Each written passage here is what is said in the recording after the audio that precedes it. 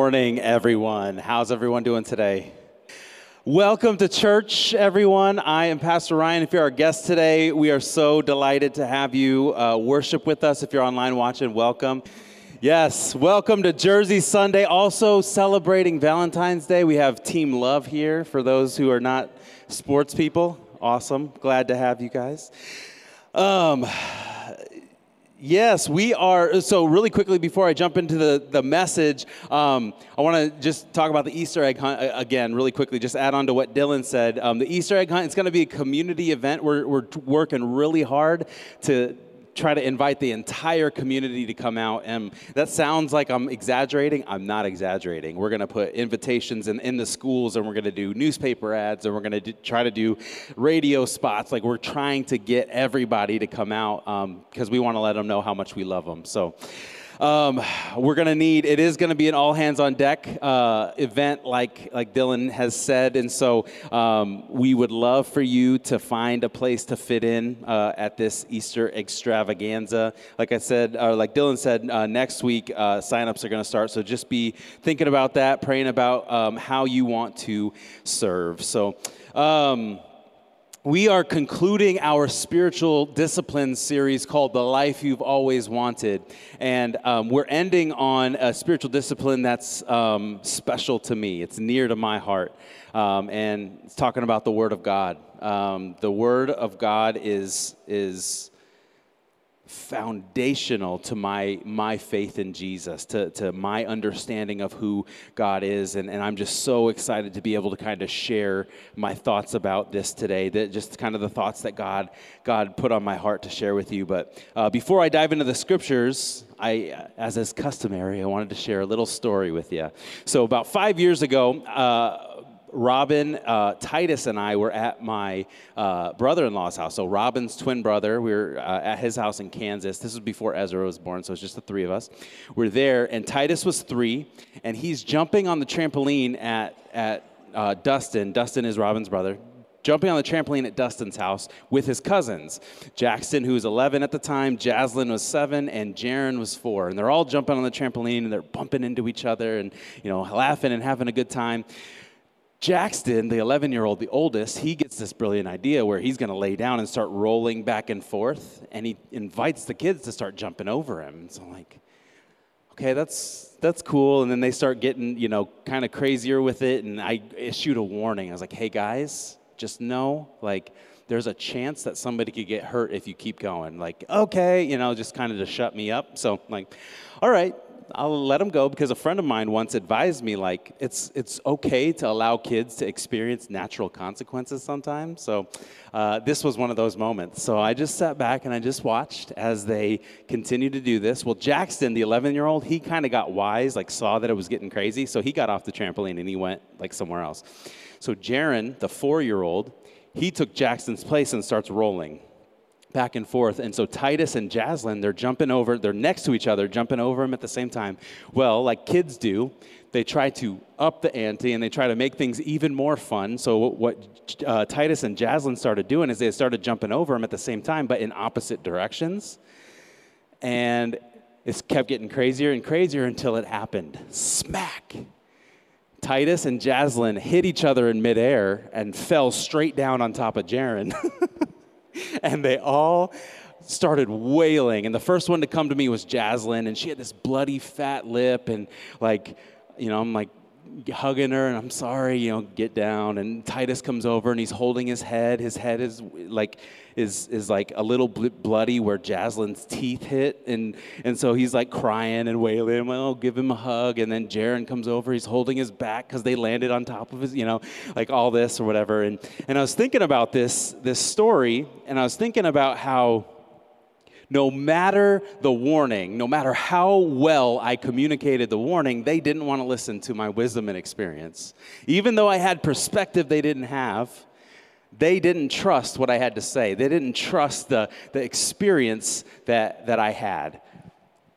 They experienced the natural consequences of not trusting my wisdom and experience. Have you ever experienced something like this before? where you have perspective that somebody else doesn't see. You have wisdom that somebody else doesn't have, and you're trying to save them from a whole bunch of heartache, your kids or your husband or your wife or your coworker or your friend or whatever. You have this experience or you have perspective that they don't have. You're trying to help them, but they don't want to hear it. They don't want to hear anything you have to say because they just want to do what they want to do. Have you ever experienced that before? I think probably all of us have. Maybe you've been on the other side. You've been on the side where you're doing something kind of crazy, you're doing something unwise or whatever, and somebody has experience that you don't have, or they have perspective that you don't have, and they're trying to warn you, hey, be careful, don't go down this road, and you just kind of push them off and you kind of ignore them because you want to do what you want to do. I think we've all been in a spot like that. We've all been on both sides of that before. We all have instances like this. I've talked about this before, that in high school I dated this girl for 2 years, and I had a lot of wise people in my life that outside the situation, they were giving me really good advice. You need to dump this girl. You need to get her out of your life because it's only going to end badly. But I wanted to do what I wanted to do, so I didn't listen to anybody else's wisdom or experience. I didn't trust what anybody else had to say because I just wanted to do what I wanted to do. And it ended badly. It ended with the worst heartache I've ever experienced in my life. And so I think a lot of times this can happen in our relationship with Jesus too. I think it can happen in our relationship with Jesus too. Jesus, sometimes he says things in his word that we don't want to hear, so we convince ourselves, oh, that wasn't God. Or we hear things in his word that don't make sense to us, so like, okay, that doesn't apply to me now, or this is obsolete. This doesn't matter to me anymore.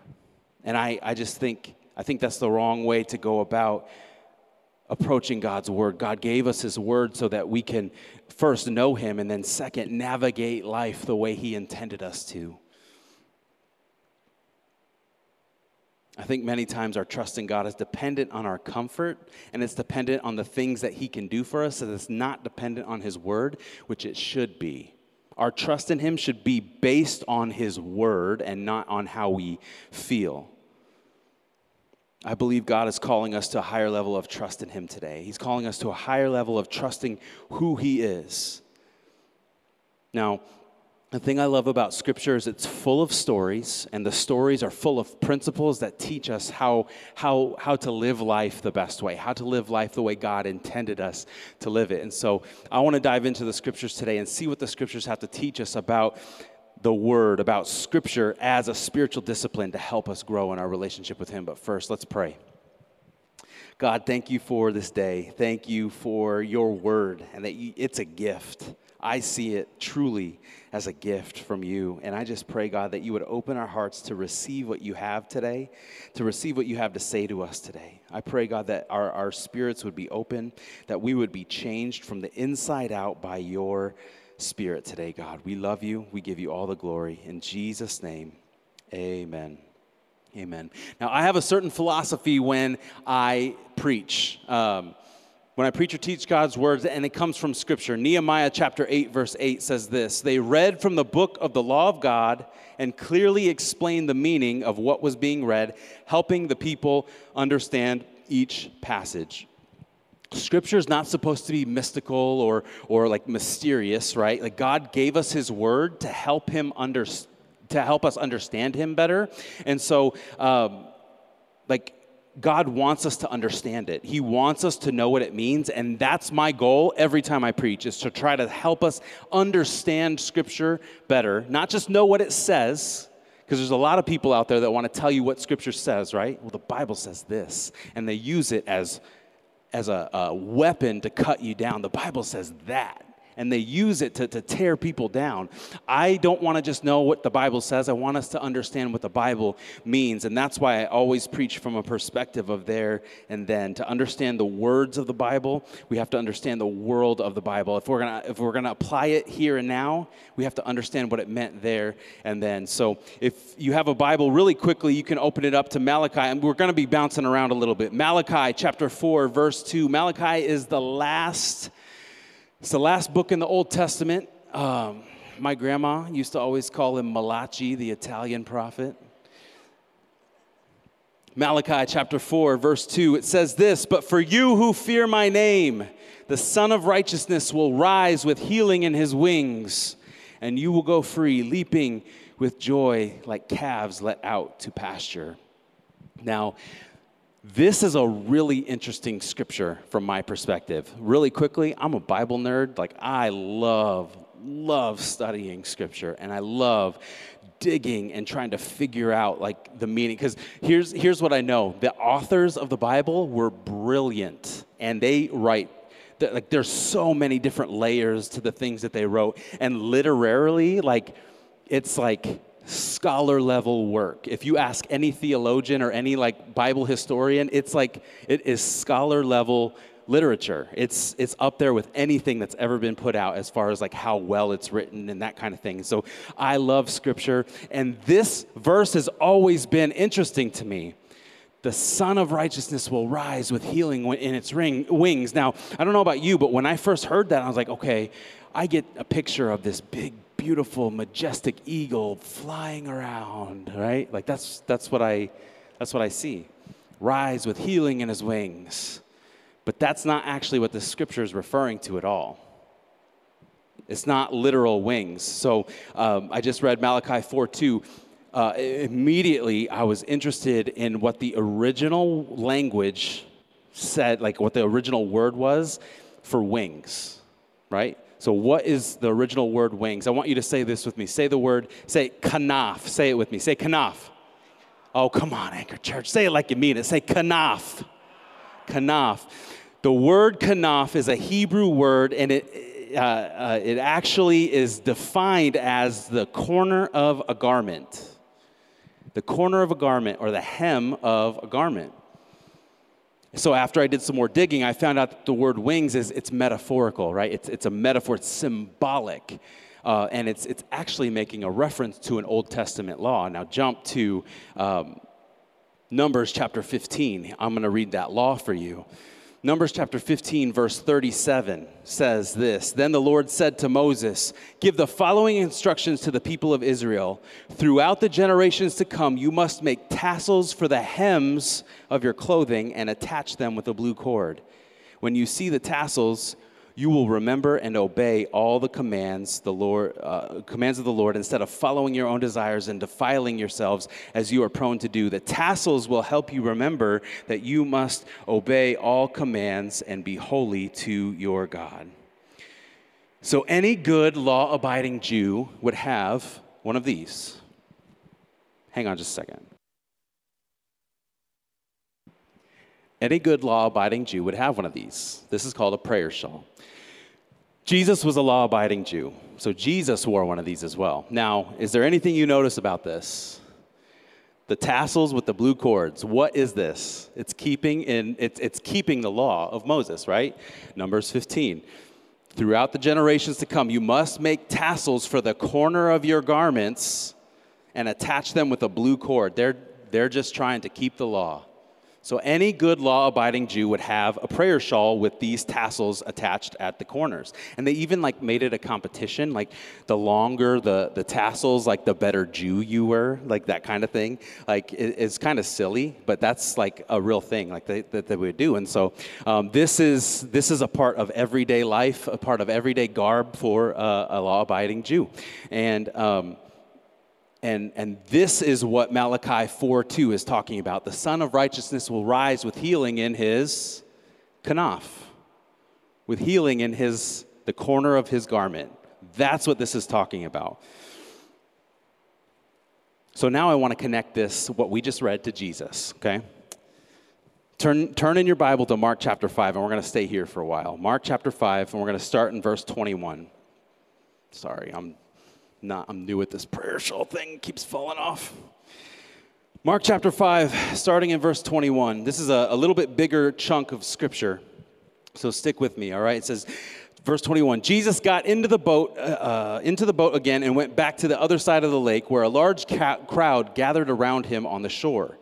Then a leader of the local synagogue, whose name was Jairus, arrived.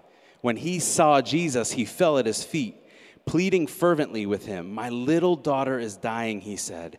"Please come and lay your hands on her. Heal her so she can live." Jesus went with him, and all the people followed, crowding around him. A woman in the crowd had suffered for 12 years with constant bleeding. She had suffered a great deal from many doctors, and over the years she had spent everything she had to pay them. But she had gotten no better. In fact, she had gotten worse. She had heard about Jesus, so she came up behind him through the crowd and touched his robe. For she thought to herself, "If I can just touch his robe, I will be healed." Immediately the bleeding stopped, and she could feel in her body that she had been healed of the terrible condition. Jesus realized at once that healing power had gone out from him, so he turned around in the crowd and asked, "Who touched my robe?" His disciples said to him, "Look at this crowd pressing around you. How can you ask, 'Who touched me?'" But he kept on looking around to see who had done it. Then the frightened woman, trembling at the realization of what had happened to her, came and fell to her knees in front of him and told him what she had done. And he said to her, "Daughter, your faith has made you well. Go in peace. Your suffering is over." So this woman, issue of blood, she's got this bleeding that's been going on for 12 years. And she comes and she touches the hem of Jesus' robe. She touches the kanaf, she touches the tassel, and she's healed. And Jesus says, "Your faith has made you well. I have a question for you." This might be a little jarring, so brace yourself. What was her faith in, or who was her faith in? I submit to you today, her faith was not in Jesus. She didn't know Jesus.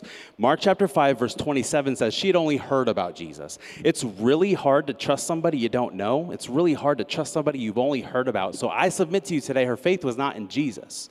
Her faith was in the Word of God. Her faith was in the Word of God, that she knew the Word of God, she believed the Word of God, and she trusted the Word of God. She knew what Malachi chapter 4 said.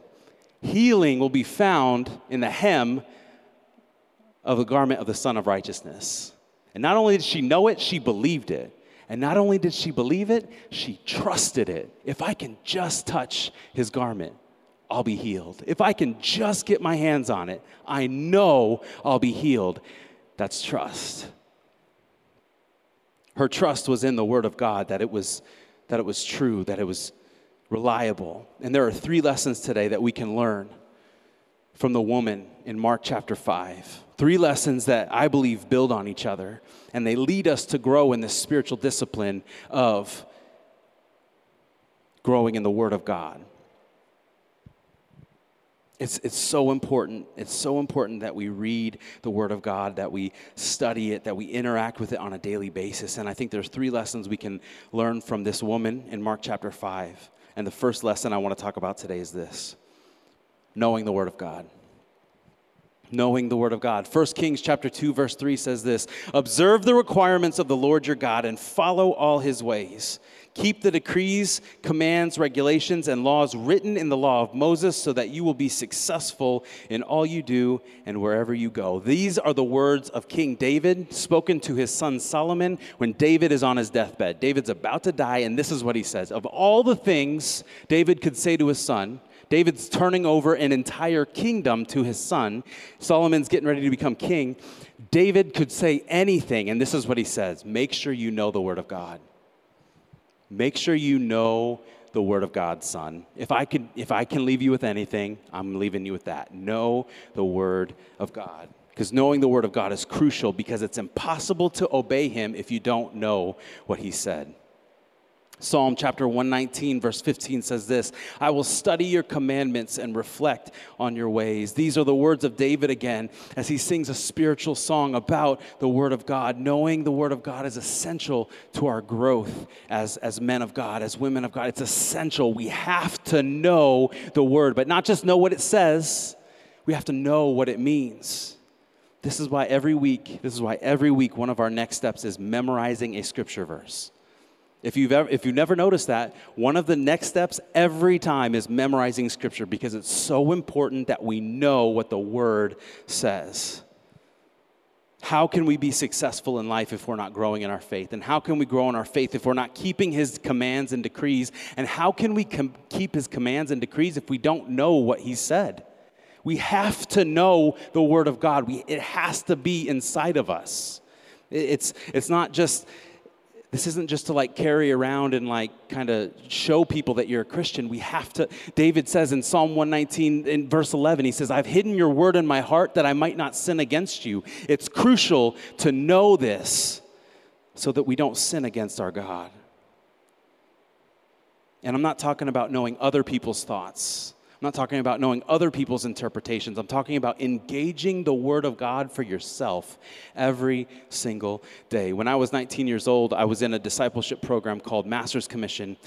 And one day in Master's Commission, every week we had a chapel. And one chapel, we had a guest speaker. And this guest speaker, used a lot of scripture out of context to attack us, basically to make us feel bad about the way we were, how we weren't godly enough or something. And he used scripture out of context to attack us. And every single one of us sitting, listening to this guy could feel like, okay, this is off. There's something wrong here. This isn't right. Like, we could feel it. We could not refute the guy because we didn't know our word.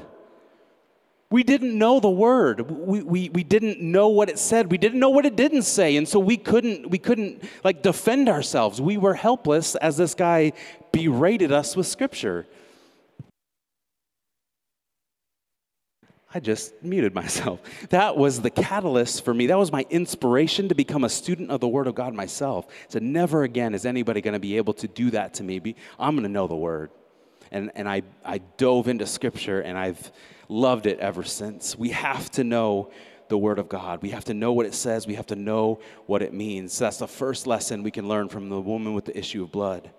We have to know the Word of God. Learn it, memorize it, encounter it for ourselves. The second lesson we can learn from the woman with the issue of blood is this: believing the Word of God. Believing the Word of God. 1 Thessalonians chapter 2, verse 13 says this: we always thank God that you believed the message we preached. It came from him, and it isn't something made up by humans. You accepted it as God's message, and now he is working in you. It's not enough to know the Word of God. That's a great place to start, knowing the Word, knowing what it says, knowing what it means. That's a great place to start, but it can't stay there.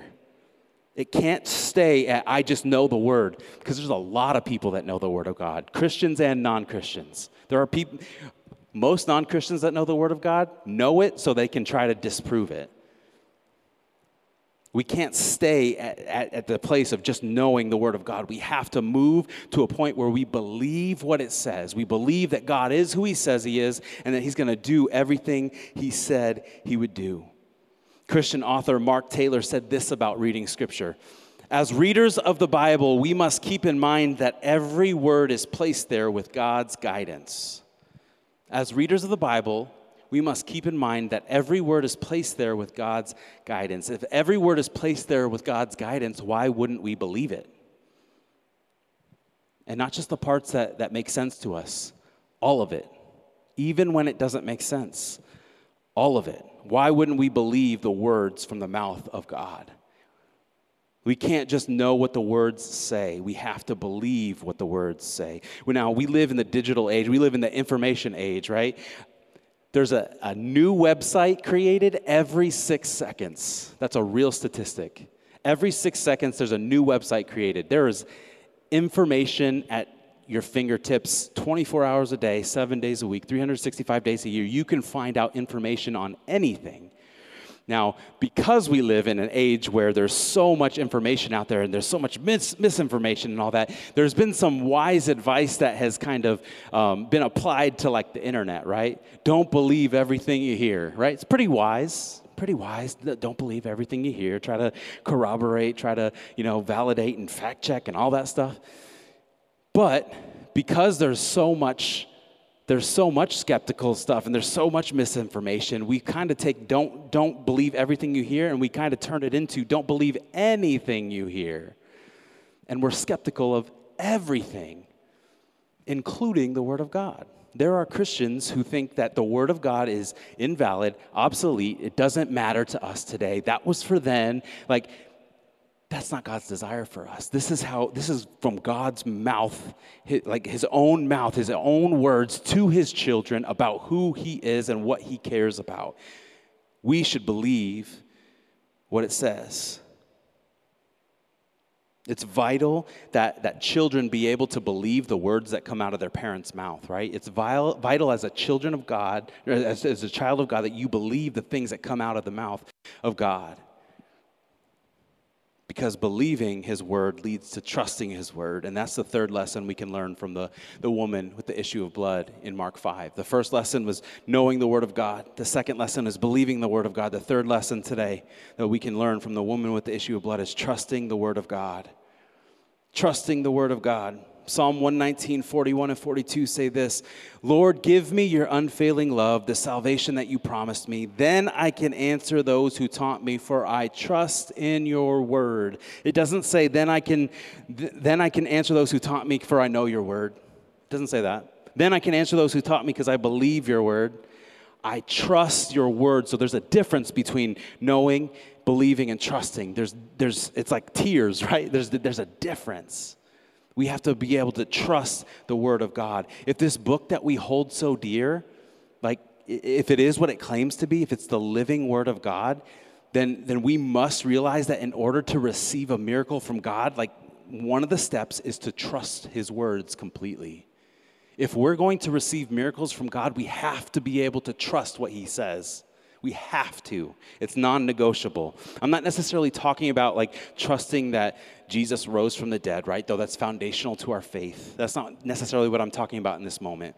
I'm not necessarily talking about trusting that God forgives our sins when we repent. That's not what I'm talking about in this moment. I'm talking about that even when you don't feel like it, God is with you.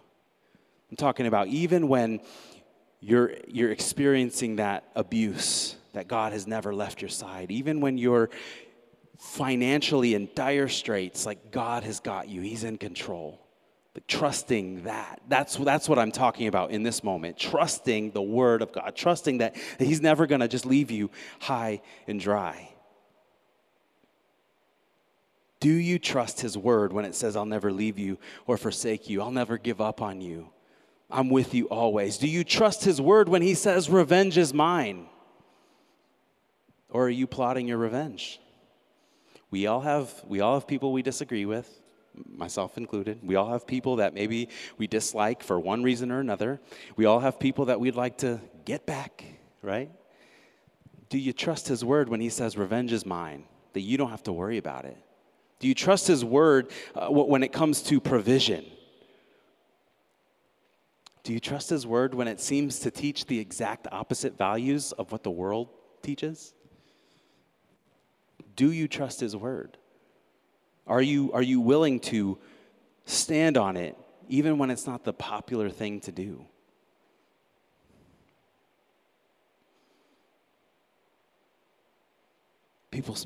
Christians say, there are some Christians that say, well, the Bible was written thousands of years ago. That's for that back then, right? Like, we've evolved now as people. We don't need those anymore. Like, people who say things like that and people who believe things like that have a incredible misunderstanding of what the Bible is and how, like, what it's communicating. Like, the Word of God could not be more relevant today.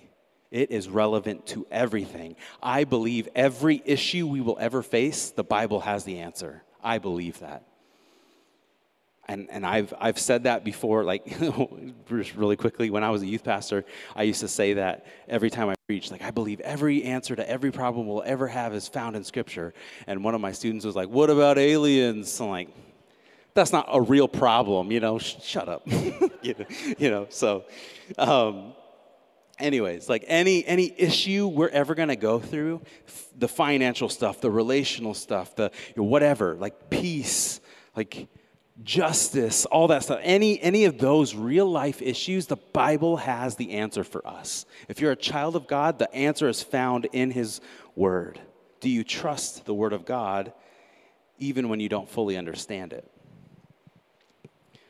I believe this is what Scripture means when it says his ways are higher than my ways. and his thoughts are higher than my thoughts. It means I trust you. I trust your words even when I don't understand it. Can a pastor be a Raiders fan? His ways are higher than my ways. His thoughts are higher than my thoughts, right? The Cowboys is America's team. I think the Raiders are God's team. It's not too late for you guys. There is redemption. Touche. In Psalm 46, the psalmist quotes God saying, "Be still and know that I am God." Be still and know that I am God. I believe that this is a trust statement. God is saying, you don't have to work so hard. Trust me. Trust what I say. I'm trustworthy. This is a trust statement imploring the children of God to trust that he is who he says he is, and he's going to do everything he said he would do. I think one thing we have trouble trusting is the grace of God. I think we have trouble trusting the grace of God and trusting that it is actually a gift. Now, when we first give our lives to Christ, like, we're all about the grace, right? Yes, God, you have saved me by your grace, and I'm rescued, I'm free, I'm redeemed, all that stuff, right? But as we grow in our relationship with God, for some reason, we stop trusting that grace is a gift, and we think we have to earn it. We think we have to meet some arbitrary standard to stay in his grace. That's a lack of trust. It's a lack of trust in what his word says. We have to know his word. Not just know his word, we have to believe his word. And not just know and believe, we have to trust his word. It's imperative. Knowing the word of God, believing the word of God, trusting the word of God. These are the lessons that we can learn from the woman with the issue of blood in Mark chapter 5. And this is why it's so important to develop the spiritual discipline of engaging the scriptures, studying the scriptures, knowing the scriptures, so that we can trust them. Worship team, you can come to the platform.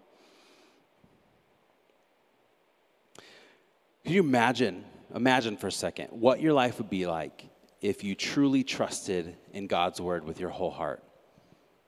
Imagine it for a second. Just pause, time out. Imagine what your life would be like if you 100% trusted his word and nothing else. What if you didn't have to worry about how your kids are going to turn out because you trust God's word and you believe it when it says, train up a child in the way that he should go. When he's old, it will not depart from him. Like, what if we actually trusted that? Or just to be real for a minute, like, that's one of my greatest fears, is that, like, my sons are going to develop like a drug habit one day, or that they're going to have a like cold and like callous heart, or like even bigger picture, it's one of my greatest fears that my sons are not going to be in heaven with me one day. What if they don't accept Jesus? I have to trust the word of God when it says that he's pursuing every heart. He draws the hearts of men to himself, and he wants to see them in heaven more than I do. So I can only do so much, and then I have to let go and trust God, trust what he says, trust who he is. What if you didn't have to worry about providing because you believe what Matthew 6:26 says? I think it's a slide.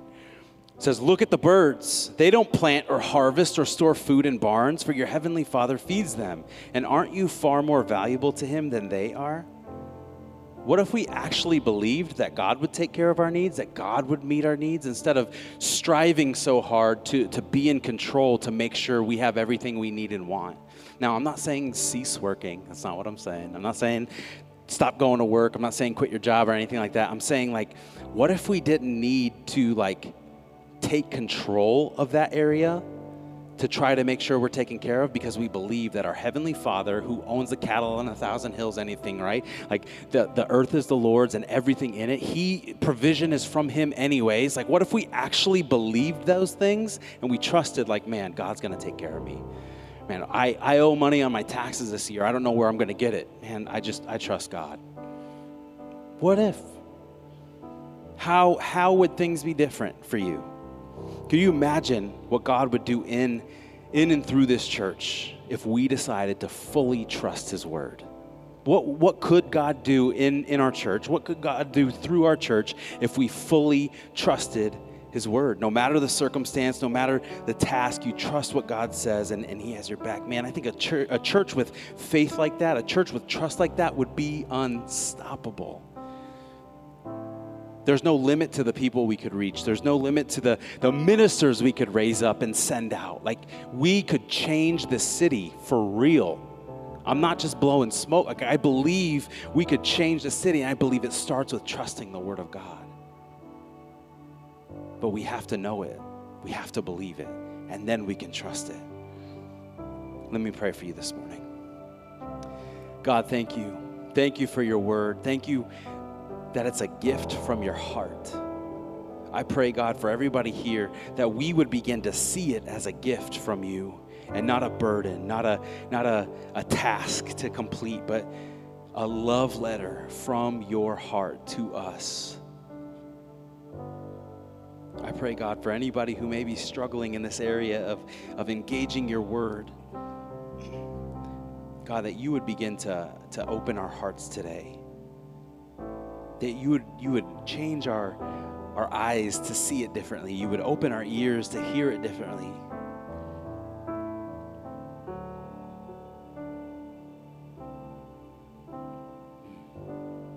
God, I believe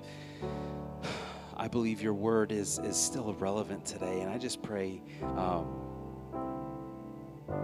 pray for favor right now, God, in the name of Jesus, for each one of us in this area of engaging your word as a spiritual discipline. I pray, God, that you would draw us nearer and nearer to you as we engage it more and more. Thank you, God. Thank you, God. Keeping heads bowed and eyes closed. If you're here today and you don't have a relationship with Jesus, none of this is going to make sense to you. None of this things about the word is really going to matter to you. But today could be the day where you turn to him and you say, God, I want to be able to trust what you say. I want to be able to believe what you say. Today could be the day where you say yes to him and become a part of his family. Today could be the day where you allow Jesus to rescue you from darkness and adopt you into his family. If that's you today, you don't know Jesus, you don't have a relationship with him, or maybe you did at one point, but you walked away for whatever reason.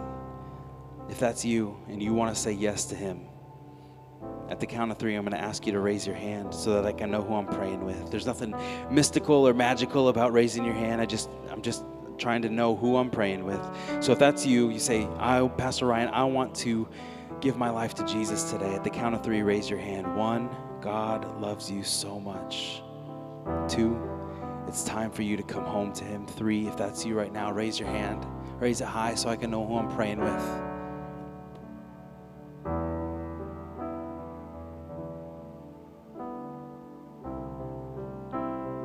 Okay, this is what I want to do. I want to lead us in a prayer, and I'm going to ask everybody in the house to repeat after me so that nobody feels singled out, nobody feels like picked on or anything like that. It's just a prayer to invite Christ to be the Lord of your life, and this is the beginning. This is the beginning of a brand new life with Christ. So repeat after me. Say, Heavenly Father, today I recognize that I'm a sinner and I need you to save me. I want to believe you. I want to trust you, but I need more faith. Increase my faith by your Spirit. Help me to submit to you more and more. I believe that you rose from the dead, and I'm proclaiming that you're Lord of my life. Thank you, God. In Jesus' name I pray. Amen. Amen. Can we give it up for those who prayed that prayer today? That's awesome. If you prayed that prayer to put your trust in Jesus, to put your faith in Jesus, welcome to the family of God. It's so awesome. If you're online and you prayed that prayer, congratulations. It's the best decision you'll ever make. I truly believe that. we have gifts for you. If you did pray that prayer, we don't want you to just leave here and not have resources. We have resources for you if you need them. Miss Teresa has them out at the welcome table with her team. So go see them if you need some resources. But what we're going to do right now, we're going to respond a little bit differently, and then we're going to receive communion. What we normally do is we normally just sing a song and have time of like prayer. But what I want to do is I want to engage 3 of the spiritual disciplines that we talked about right now. I want us to break up into groups of like 3 or 4, and I want us to pray for each other in the area of trust. I want you to take a risk, be vulnerable about some areas in your relationship with God that you're having trouble or difficulty trusting in, and have the people in your group pray for you. It could be family, it could be somebody else, it could be, whatever. But I want you to break up into groups of 3 or 4, and I want you to be vulnerable. Again, it's a risk, but let's trust that God's got us, and let's let the people in our group know what areas we're struggling in for as far as trust goes, and let's pray for each other. Let's go right now, and then we can receive communion afterwards. So stand with me and break up into groups of 3 or 4.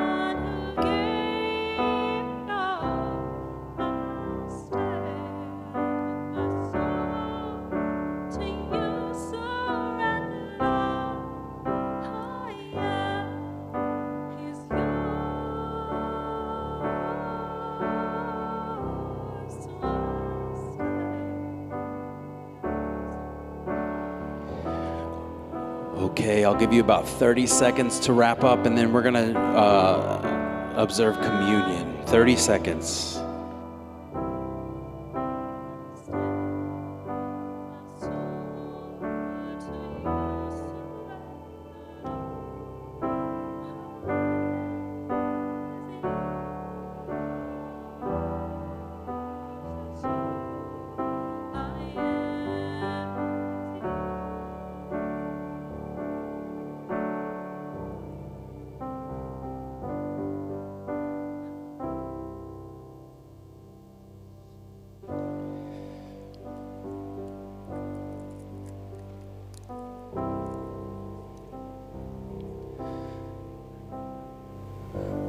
On the night that Jesus was betrayed and he was turned over to the Roman authorities, he had dinner with his disciples, and he took a loaf of bread and he broke it, and he, as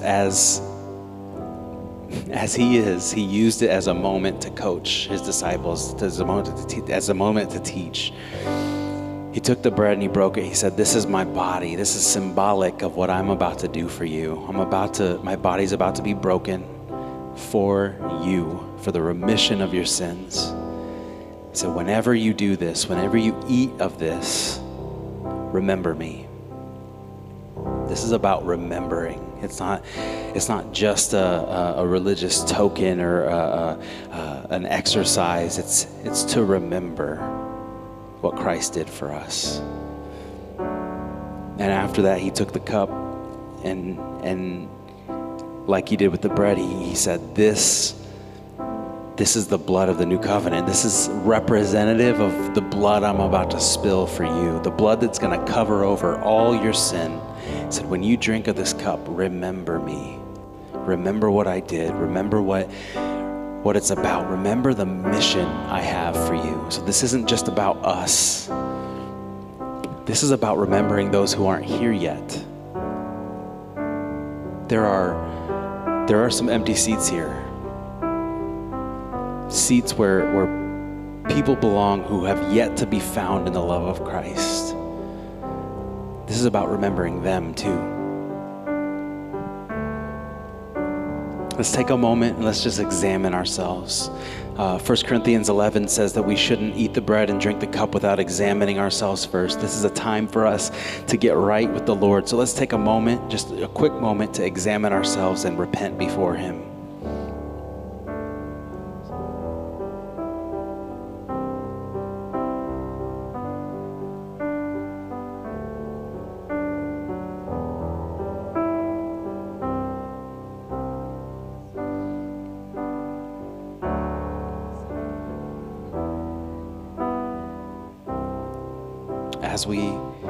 As we take the bread, let's remember what He did for us. Let's partake right now of the bread.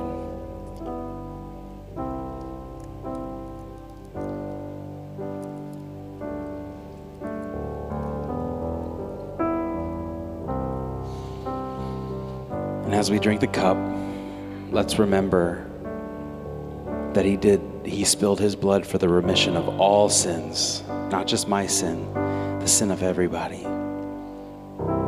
Let's partake together of the cup.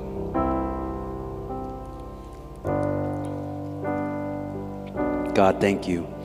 Thank you for your word. Thank you for the ability to gather together and worship together and just be community, be a church family. Thank you, God. God, I recognize that there are some parts of the world where this isn't possible for us to openly gather together and worship you. And so I'm so grateful for the freedom that we have to be able to do that. Thank you, God. Thank you for your body, that it was broken for us. Thank you for your blood, that it was spilled for the remission of sin. Thank you, God.